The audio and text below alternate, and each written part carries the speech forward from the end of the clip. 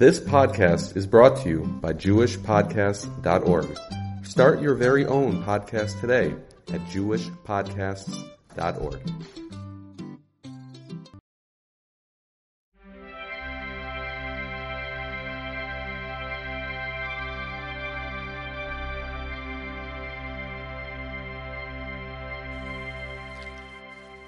Welcome to the Nakuda podcast for Parshas Noach. Tufshin Pei Daled. Again, recording in Sfas. There's a war going on here, but Baruch Hashem, we haven't felt the effects of it too much. Baruch Hashem. More psychological than anything else at this point. Let's hope it continues that way. Anyway, so we're talking about Parshas Noach, and I think one angle to go at is, we're talking about probably, arguably, the most cataclysmic event that happened in the history of the world, and really kind of set the reset switch to start all over again, so to speak. It was, the world is still there, but humanity had been wiped out, and except for that, one family of Noach, so that started the whole thing all over again, that now instead of everybody just being descended from Adam Rishon, they were descended from Noach and his wife. At any rate, what are we what are we focusing on here? There is a very interesting medrash that's quite well known about those that interpreted the idea of the fact that it says that Noach was a tzaddik, a righteous person in his generation.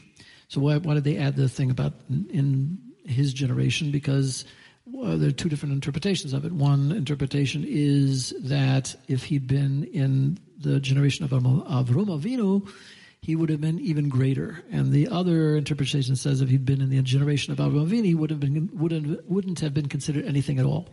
So how can we say that, in a sense, both of these are true? So I thought of a way of reconciling it, which I think is actually pretty instructive in certain ways. Who was Noach, and what was his mission? What was he out to accomplish, or what was he sent to accomplish? So, first of all, we know that the letters Noach is also turned around as the same letters of the word Chain.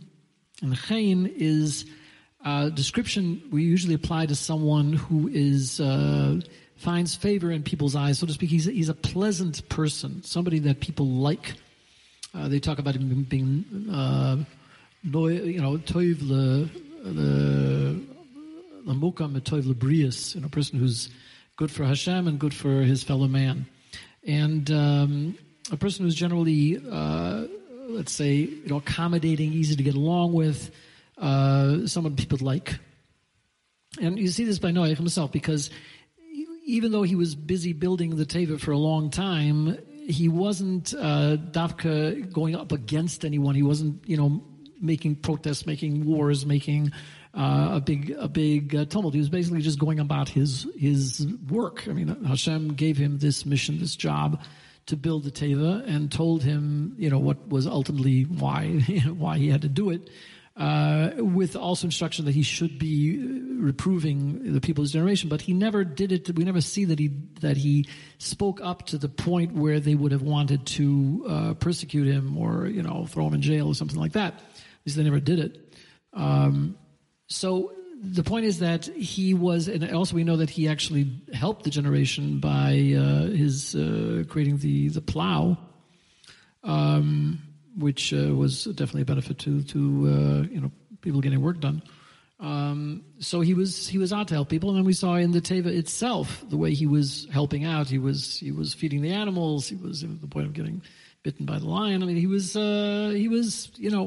an accommodating person. He was trying to make shalom, make peace with everyone. Even when he had to go into the Teva itself, it said that he was, he kind of delayed going in there until the last possible moment. So he obviously was not happy about the idea, like taking revenge on the generation or something, or punishing the generation. He wasn't a kanui. He wasn't a person that was out to drive anyone away. But the idea is that, you can bring the horse to water, but you can't make him drink. In other words, he was there. He was doing something. He had a message to bring. He had this shlichus. He was sent by Hashem to not only inform the generation that this was going to happen if they didn't repent, but also he was there to essentially provide for the solution, but only because he was told to do it. So Hashem told him exactly what to do and how to do it, and he was simply following instructions. So this is the quality that he had as a leader. Now, there's another interesting aspect of the story is that after this whole thing, when they finally settled down to dry land again, and he was building up, he had this episode with the becoming intoxicated in the orchard, which is, through the Meforshim and everything, the commentaries explain that this was an attempt that he had, which has been, throughout the generations. The tzaddikim of the generation have very often sought out ways to bring Mashiach now, so to speak, and it was to preempt, not to wait for Hashem to bring the Geula, but to actually do it ourselves. And the leaders have very often felt an obligation as being the leader to find some kind of a solution for the Golus and bring the final tachlis, the final end, what's eventually supposed to happen, and bring it in their own generation. So apparently this was also an attempt to do that, but it did not go well. There's something in Zohar talks about the difference between the yayin hamishaker and the yayin hamasameach. The same wine can have two different effects depending on how it's used and why it's used and everything. And the yayin hamishaker, the intoxicating wine that gets somebody drunk, is very often has bad results. We see the result of that in several stories throughout Tanakh. One place where it didn't say they were actually intoxicated, but it's the mice of Noach and Avihu that were killed in the Kodesh Kodushim. It says that they were shtu yayin, that they had drinking wine beforehand, and a few other places where we see wine as having a detrimental effect. So it can make a person happy, which is its real, its intended function, or it can cause shikris, intoxication, which very often has a bad effect. In either case, we see that in that case he was not up to although he felt apparently a drive, an obligation to bring some kind of redemption, he did not actually accomplish it. Whereas we do not see that by Avrohom Avinu, for example. So what is the point of Davka comparing him to Avrohom Avinu? Why do we say that if he'd been in the generation of Avrohom Avinu, then he would have been on either a higher level or he wouldn't have been considered anything, but he's compared to Avrohom Avinu Davka. So we have to appreciate the difference between these two leaders, and in a sense we find that in there, that way we see the difference between many leaders in the course of Jewish history, to see how they stack up in a sense, or how their milas and chesroinus, their advantages and disadvantages, strengths and weaknesses, because they're not the same in any sense. So if we contrast Noach with Avrohom Avinu specifically, we see that Avrohom Avinu was a totally different story. There was no original shlichus. The first shlichus that we see Hashem speaking to Avrohom Avinu was when he was like 75 years old already. He had already made the decisions that transformed his life. I mean, from the very beginning, he was always seeking Hashem, destroying the idols, that kind of stuff. He was very much into being very what's the word? Proactive in the discovery and promotion monotheism, of worshiping Hashem as opposed to other idols, as opposed to polytheism. He was an advocate, and he basically came up with this on his own, so to speak. And it was this whole chakira, that you see the palace is lit up, and who lit it up, or what? There's a party going on. What's going on here that's causing this party? In other words, you see so many things going on in the world. There must be something behind it. There must be a force behind all of this. So he came to himself, basically. He came to the worship of Hashem. And then he made every possible effort to spread it around. Now, that was before Hashem even talked to him to begin with. And then Hashem said, Lech Lecha. So he went to Canaan. He dropped everything, and he went to where Hashem sent him to go. And, the various missions that he had. Hashem said about the mission of the Akedah, all the various things that he accomplished during his life. But he basically himself was, on his own, a very, very proactive person who was going to serve Hashem no matter what, whether Hashem sent him or he didn't send him.